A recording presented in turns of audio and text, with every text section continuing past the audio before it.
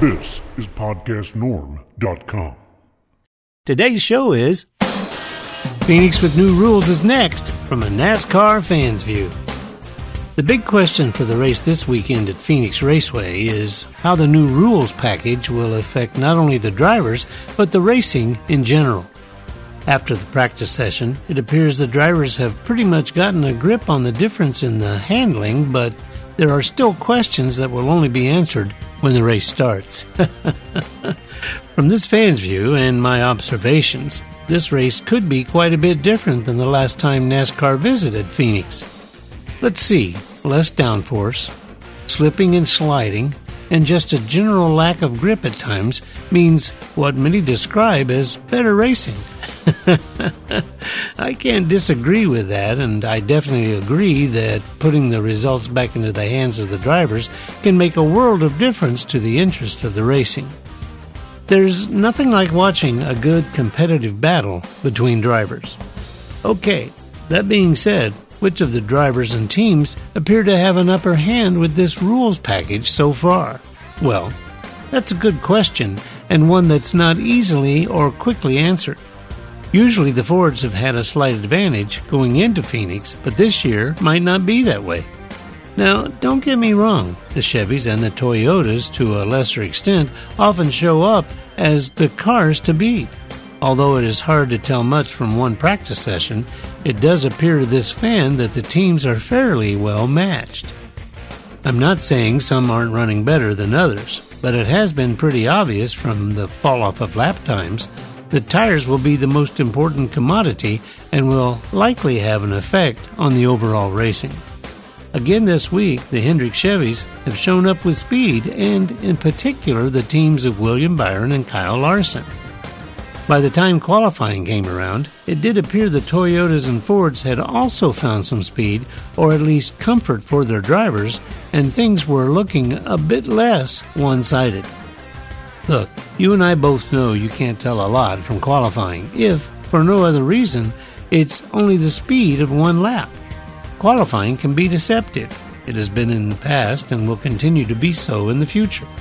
Even though that is true, and often the top qualifiers quickly fall back in the pack at first, this weekend could be a bit different. This weekend, top qualifiers could be the ones to watch for the win. After the practice session, some of the drivers were surprised with where they qualified. It appears the crews were able to make adjustments, and the cars responded positively to those adjustments. Of course, it was also obvious that tires were also a key factor in the times, and a couple of laps on them made a big difference. So, from this fan's view, I have to give my opinion of what I think stands out to me. It is pretty obvious that Kyle Larson has shown up with a noticeably fast Hendrick Chevy Camaro. He was fast in practice, and fast enough in qualifying to take the pole.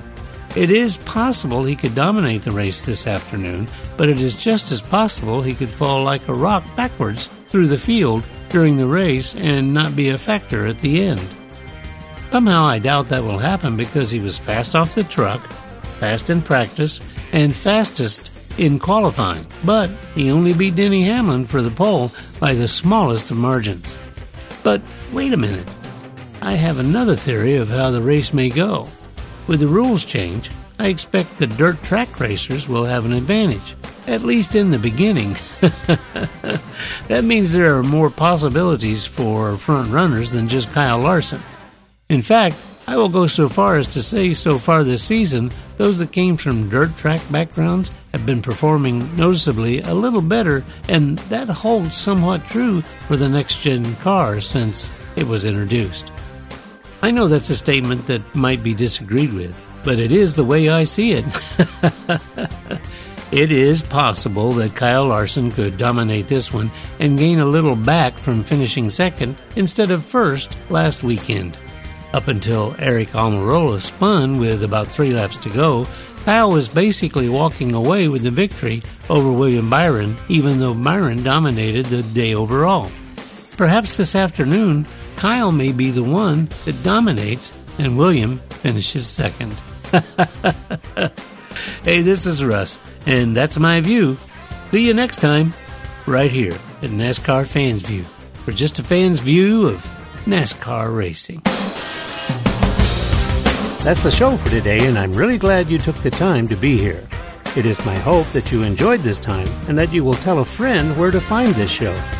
Just a Fan's View is a production of, and all views expressed are strictly the opinion of, Rusty Norman, Podcast Norm Productions, and PodcastNorm.com.